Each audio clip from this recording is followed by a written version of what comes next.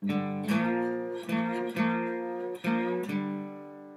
Charlie Rossiter, and this is Poetry Spoken Here. Our feature today is Sally Rhodes, Albany poet, playwright. She'll be talking to us about her creative process and sharing her poems. Then I'll be taking a look at Zen and Zen poetry through the translations of Lucian Strike. Stick around, it's going to be a good one.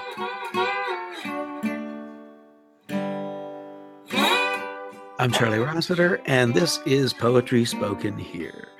Our feature today is Albany poet playwright Sally Rhodes. She's written 4 plays, the first of which combined poetry and dance, and she's continued to work with dance as she writes her poetry. And her work has been performed all over the country: Chicago, Seattle, Montreal, and even the Philadelphia Fringe Festival. She's currently working on a new performance piece that will be featured in Oslo in 2018. And today she's going to be reading poems from her newest manuscript. So Sally, welcome to Poetry Spoken Here. Thanks. Nice to be here, Charlie. Yeah, I'm really glad to do this because I've liked your poetry for a long time, and so I want more people to hear it. And well, you sent me some poems to think about what to read today, and we talked about the one that mentions Joy Harjo, because it just seems to me that it kind of says a lot about you, and that might be a nice way for people to get to know you a little bit right here at the outset. So what, do you have anything to say about that poem before you read it? It came out very suddenly. I was reading Crazy Brave, and I went, literally, the first stanza is what happened. I went to get my coffee, and I couldn't wait to get back to the book. And so it started with that. And there are so many, because I'm from Akwesasne area, and probably a little Mohawk native in me. It's always been along. People have noticed me. So it was very close to my heart reading that book of hers. So this is the poem that came out of it. Sitting with Joy Harjo. Came in with my coffee heated, ready to be sipped. One of the joys of morning. Your memoir, Crazy Brave, was stirring in me, and I couldn't wait to get back to your pages, where your heart was absorbed in the life you found yourself in. I'm going to go sit with Joy Harjo, I spoke as I poured the coffee, like we'd be having a clatch, catching up with each other over morning coffee. You spoke my heart often on your pages, as you made clear how you got here by being crazy brave. I knew the lingo. I knew suffering.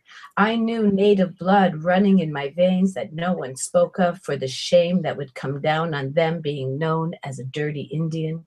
My childhood of suffering adults, a welfare system who didn't take care with my welfare or that of my brothers. I was startled by your prose that sang and painted itself along the margins of your story, of your heartache, of your beauty, that couldn't be taken away as you swept floors, made beds, cooked food over the hot stove, nestled your babies, fought with your man, and still made art, for art is what saves in the twilight as of the setting sun and the morning dew. I knew we could gab for hours about life and its twists and turns, its elegance and its beauty.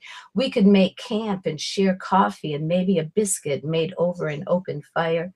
We were 2 women poets, artist, singer, actor, and dweller in the worlds many don't want to enter. I live there as you do in the comfort it provides, as we listen to the deep voice of the river, as it moves along and the bullfrogs in the night provide our music and the cicada dance because they must and can't hold their tune inside. Good morning, my friend. May we meet along the highway and catch up each other on our lives. We bear for the joy of knowing. Simply knowing what we know is enough. We don't ask for more than the sun to rise each day and the moon to shine its beam down now and then. Oh, yeah. Thank you. I love that poem, too. Yeah. And interestingly, she's uses music with her performances. Yes. So she plays a saxophone, and so she's also a multi-arts person like you, which is besides all the other commonalities.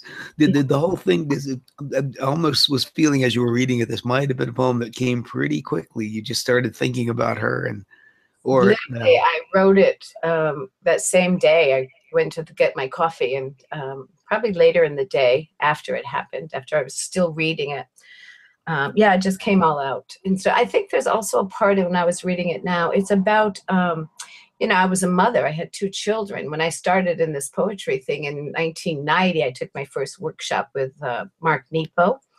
And I had babies, 2 and 5, and they were always with me. So I was always dusting and making beds and, fighting with my man and, all those things. So I think that hit home too. Yeah, I found it was interesting. At least what you said is that you went to get your coffee and you were dying to get back to the book.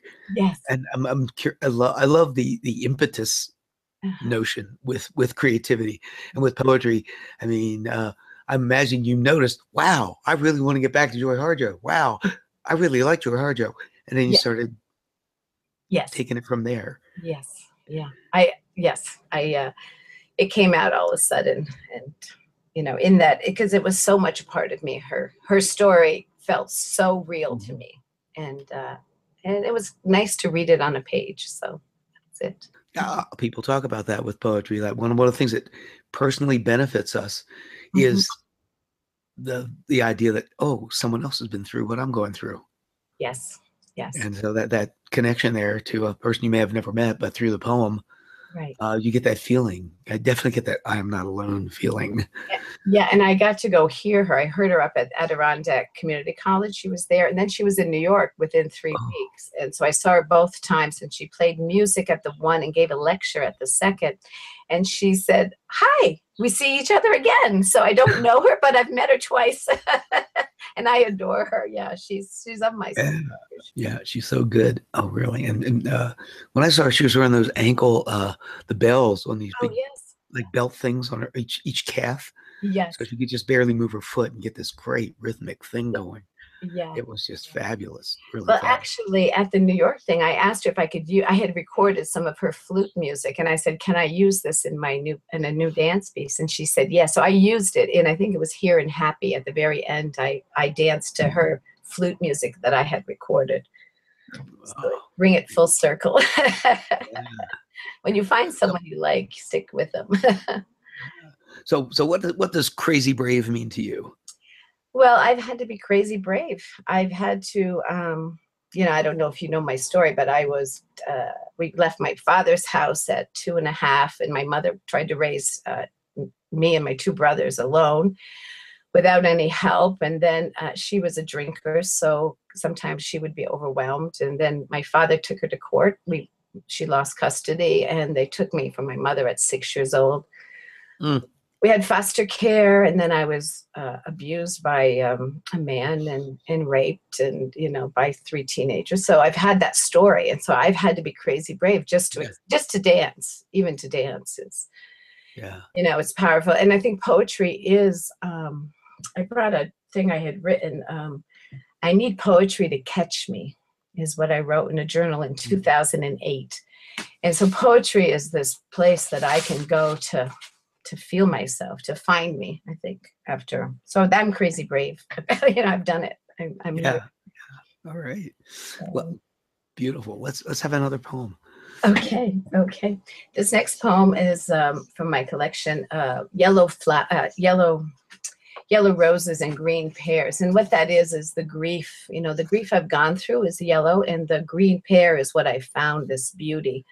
But this starts it's a full moon. A full moon faces me, looks me right in the eye as I tell my fate one more time what it is I wish to do. Do you know, moon with the long face, have you gathered me in your light you borrow from the sun? I am torn and tattered and mocked for all I have become on this breathless night and moonstruck morning. I am evolved as light penetrates my heart and its ragged edges. Who knew I would arrive here and know my very self for the first time? I am on my knees is as simply as I can say, I am on my knees. And I'm not sure that last line is with gratitude, or I read it the other day and I think it's gratitude. It's not pain. No, I think that's what I interpreted. I love it. It's just such a great, it was such a great idea that came to you as a way to say it. Yeah. Yeah, I was sitting on the train in New York and I just looked out the window and there was the moon. And so the poem came out like that, right on the train, which is often what they do. They arrive. So they do come to you rather Yeah. sort of full blown. Of course, you go back and noodle, perhaps, probably. Sometimes I do. And mostly what I found is I lose my rhythm. So if it's not a great poem, I keep it as not a great poem. And then the next one will probably come out better. So I don't edit a lot because I am a sound poet. I think I hear it. It's not imagery. I mean, some imagery, but it's the sound of the poem that is how I make it, I think. Yeah, you definitely have a rolling rhythm. I remember just hearing you read a couple of weeks ago, recently anyway. And one thing that was very noticeable, no matter what you were saying, was that the rhythm was just coming on down with the words and there was, I love that. Yeah. It's just important part of poetry, I think, you know, and you could say, do you have anything else to say about the actual performance of poetry besides the fact of rhythm? Yeah, well, I took, I was doing my master's at SUNY Albany, and I happened into a performance class, and I went there because I wanted to be better on stage, because the first poem I read at Tom Nattel's, I was at the, what is it called? His first place.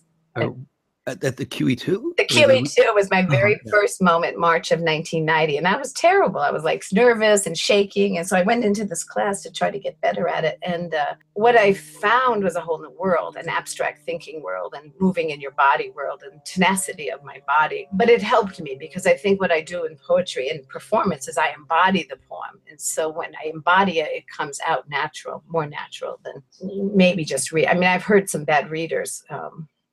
Yeah. And I think they don't embody, and I have the skill. I mean, it's been hard work and I've worked at it, but the skill is to embody work and take those words inside me and then deliver them.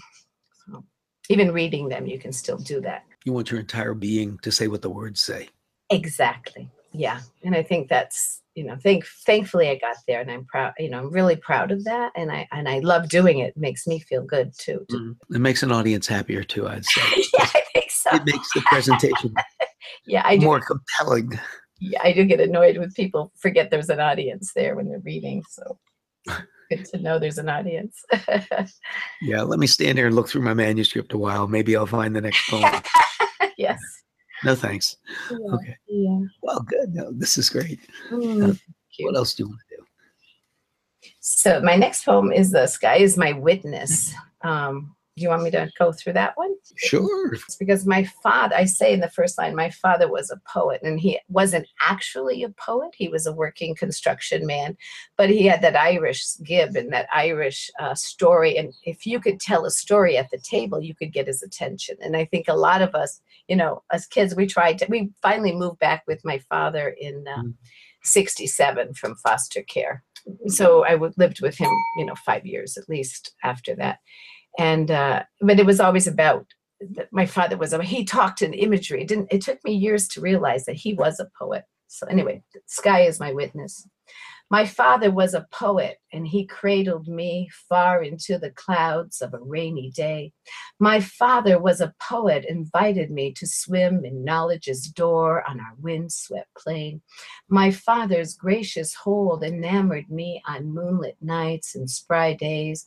I walked with freedom in my father's boots, not knowing where he had been in these tattered souls, but ripe to envision a mountain of stars. I walk in cornfields open to the sky. I dance down highways, making sweet music with my feet as the tambourine takes its beat. I wander free. The sky is my witness, blue and subtle pink, as waves hit the shoreline in a savored beat. I clamor to let me free, to bounce from dot to necessity's door blocked with freedom of evermore. I sing a righteous song and quip on a lion's tongue, and evil does not bother me, for the sweet sunrise attends me as I swiftly run ragged, all my extremes of love gone blind on this spry afternoon.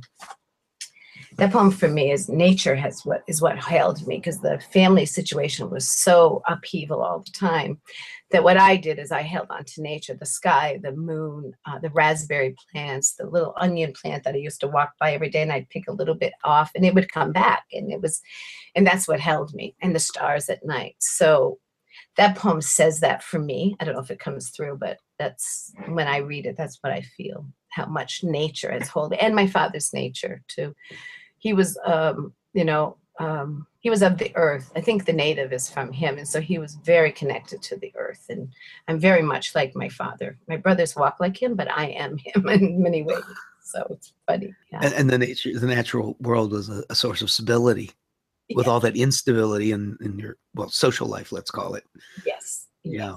It was my stabilizing bar, and it's what held me, really. And I think the native culture, because you can go through generations, I always feel like they were there holding me, that there was a force that was holding me against all this stuff I had to go through. When you mentioned dancing down highways, I just noticed that, and it made me think about when you do your, you're calling them plays. Are they plays? Are they performance? Plays or what are they? Or, my performance pieces are dance and I speak. I don't read a poem. I don't do it. I walk on the stage empty, and I improvise for an hour. Is a long piece, and then a short piece is 20 minutes. But when I walk on that stage, it's improvisation. I've done my homework. I've written and written and written and thought about it, and sometimes I've done movement in the studio. But I'm a total improviser. Plays are totally genre, characters talking to each other in a dialogue. So it's different. I keep it over there. It's more my logic. I was a reporter for a while also. And so I think a poet and a reporter produce a playwright, because you're always thinking of ideas. And, I'm very political. I, watch every governor makes, the president makes, the people make, and what's going on in the world, because I am still a reporter, even though I'm not practicing now, but I think like a reporter. I think I'd like to think of poets as like, if you think of the Old West, they're like the advanced scouts. They go out and then they report back like what's out there. Yes. And I think one role for poets anyway is to be our sort of advanced scouts as a culture, yes, as a society. So you're looking and you're watching, and then you're telling the rest what's to come. Yeah. Yeah. Often I like that idea of the scout. It is a scout, because I'll find that I've written a poem, and then 6 months later I go, oh, I'm there now. So that was my lead into coming into this life. Like it always does that. 6 months later, I've arrived where the poem was. So yeah, it is a scout. I like that idea, scout. How did you evolve to the poetry when you had the young children, and then then the poetry came into your life, or writing poetry came in? I wrote my first poem down in Miami as a nurse. I was a nurse down. I'm also a registered nurse. I graduated in 1977 from nursing school and lived in Miami 3 years. And I was in a relationship, and he had to go back home. And I wrote The Wall. It was my very first poem. It was July 14th, 1978. But then when I came back, I got married, and I just used to write scribbles, and I didn't know they were poetry. And I called the Hudson Valley Writers Guild, and I talked to him. I don't know who I talked to. I would love to know. Maybe it was Helen, Helen's. Right. And I said, I think I'm a poet, but I don't know. And I said, you think I could come down? Absolutely. Please come down. So I think my daughter was a toddler. She was probably 18 months. So that was 1986 was when I was getting the inkling that this became a language for me, because I had written all these poems, about my mother, about, losing her and just being invisible. I felt invisible as a child, I think, because I had nobody to hang on to, but the raspberry bush, really. I mean, I had foster mothers, and I had, I had people. My parents loved me to pieces, and it wasn't their fault. It was the court system who stepped in and took over and ruined our lives. But so I had love. It wasn't that I didn't have love. It was a way of me to capture those moments that I was trying to heal. And I showed them to Helen E. Lamb at SUNY, because I loved her. I loved everything about her. Wanted to be her with her long black hair and coffee, and and her brilliance. That's who I wanted to be. And so I showed her, and she sent me to Judy Johnson, who sent me to Mark Nepo. And that's how it began. And Mark was really, he fleshed out those early poems for me, with me. I owe him a debt. It's a great tribute to the poetry community. Also shows the importance of little local poetry or literary poetry organizations like the Hudson Valley Writers Guild, which isn't so small these days, but just, a little group that's together, and they're there, and you can find them. It has a name. Right. And the people who make those kind of groups are they're universally very welcoming. Yeah, if you come in new and say, I'm interested, they'll say, wow, well, come on, Come on down. Yes. Come down, come to the reading. In the Mark Nepo workshop, Nurse Cheyenne worked with Tom Natal at the health department. So Nur goes, you must go read, go find Tom Natal and go read your poems out. And that's who sent me to Tom. And I think it was March of 1990. I braved myself to the QE2, and I was very much not my crowd. I saw the blood on the skeletons and the blood dripping on the ceiling. I said, "Oh, I'm out of my territory here." But it was, I found Thomas home too, and Dan. I met Dan. The rest is history. 27 years later. Yeah, and for people who don't know, the QE2 was a black-walled nightclub, pretty funky. Yeah. Typically featured two unknown bands from Boston. Well, that's the way I characterize it. Yeah, but we had the last Monday was Tom's poetry. It was poetry night there. Yes, yeah. A lot of people.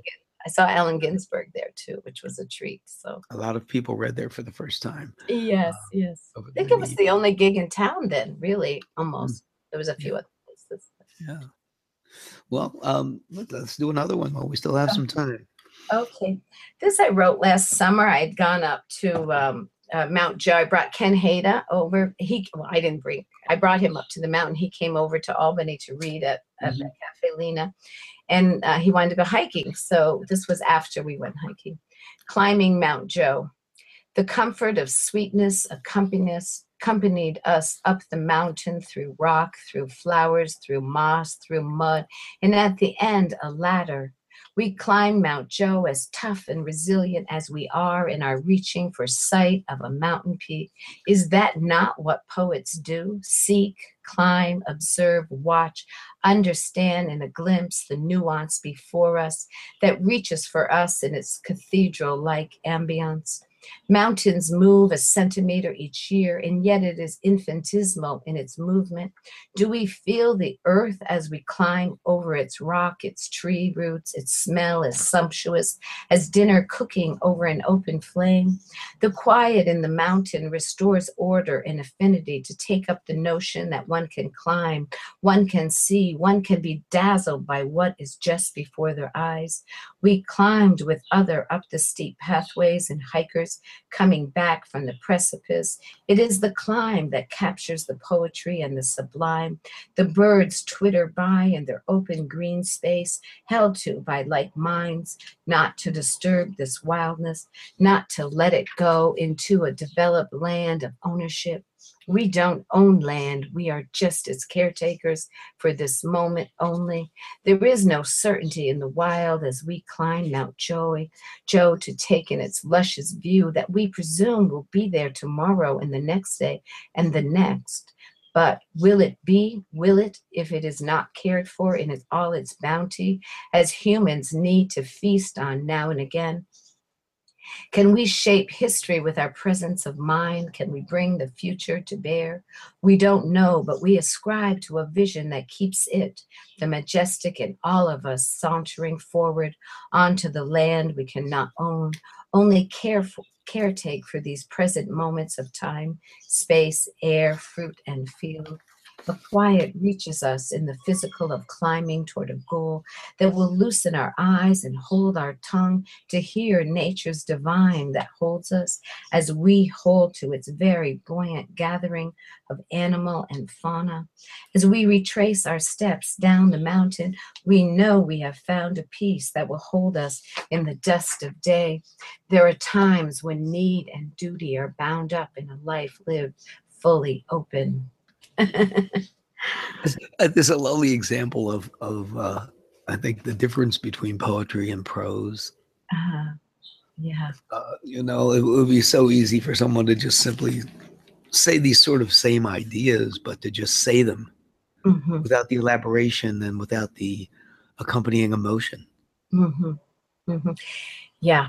Yeah. I mean, that's why I like poetry. I like to sing. I think it's singing in so many ways, and the imagery is it comes out it comes out that way. But I'm a naturalist. I mean, I believe all those things too. Like, we must keep the environment safe. We have to, hold on to it. And it's, we can't own land. And I think that's the native part of me that says that.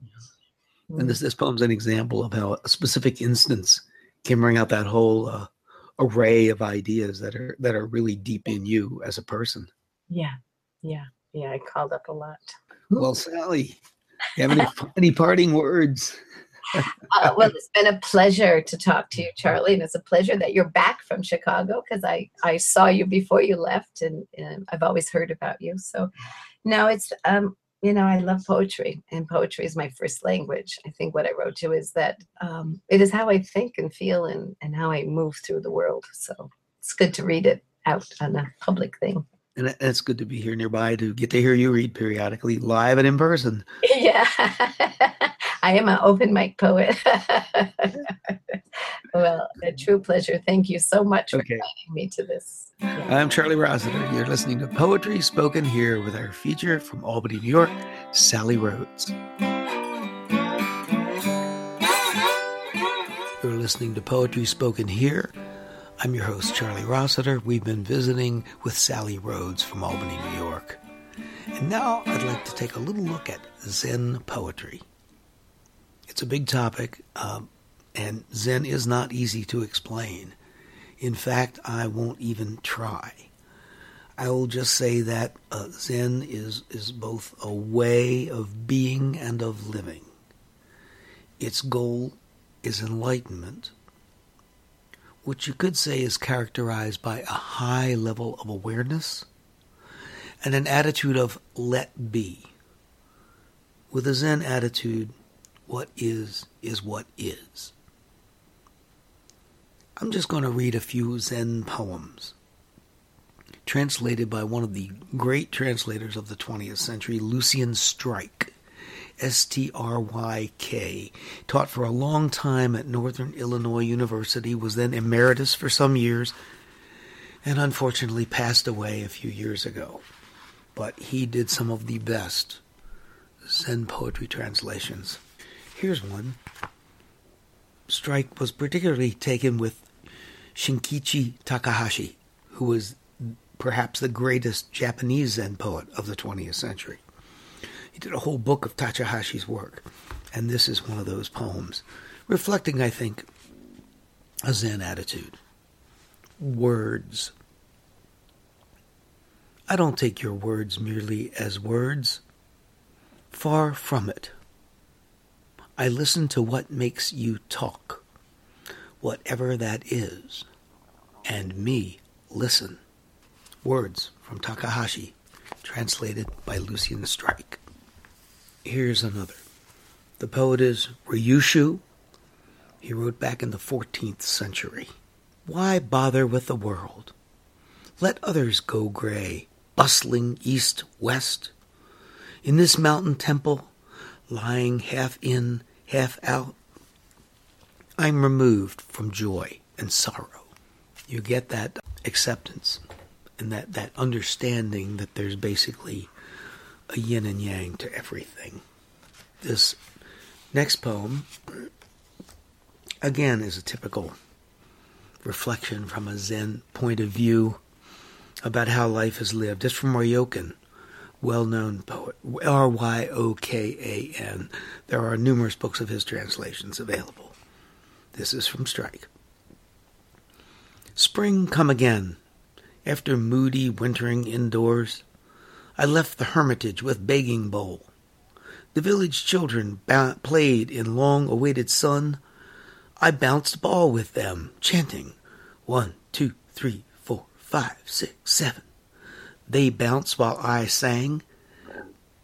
They sang while I bounced. So I've wasted joyfully a whole spring day. And finally, two poems, a pair of poems, Living in the Mountain, 1 and 2. The poet is Sen of Cayuho from the 10th century. What good is world, profit, fame? Halfway down the path of scarlet mist, travelers worry over graying hair. Cold winds remind them how alone they are. At sunset, cicadas' song. Who'd take the hermit farther, by deep waters, under thick clouds, living in the mountains, too. It's not easy to live in the mountains, prattling their ignorance, envying my life under moonlit clouds, rainy wind, where paths snake through the rocky valley. My discipline's not all that much. As you listen to these Zen poems, you may have the feeling that they are deeply profound, or that they're pretty simplistic, or maybe just vague and don't say much. It's going to be an individual response. If this topic interests you, a great source to start with is Lucien, Lucien, Stryk, Stryk. His books are readily available. I'm Charlie Rossiter, and this has been Poetry Spoken Here. Join us again next time to let poetry speak to you. You've been listening to Poetry Spoken Here. I'm Charlie Rossiter, inviting you to join us again next time to let poetry speak to you. Music for today's program was written and performed by Jack Rossiter Munley. And remember, Poetry Spoken Here is more than a podcast. You can like us on Facebook at facebook.com/poetryspokenhere. Follow us on Twitter at twitter.com/poetryspokenhere. For more about today's show and other Poetry Spoken Here podcasts, as well as our blog, just visit our website, poetryspokenhere.com. If you'd like to submit suggestions of poets or topics for future podcasts, you can send to our email address, poetryspokenhere@gmail.com.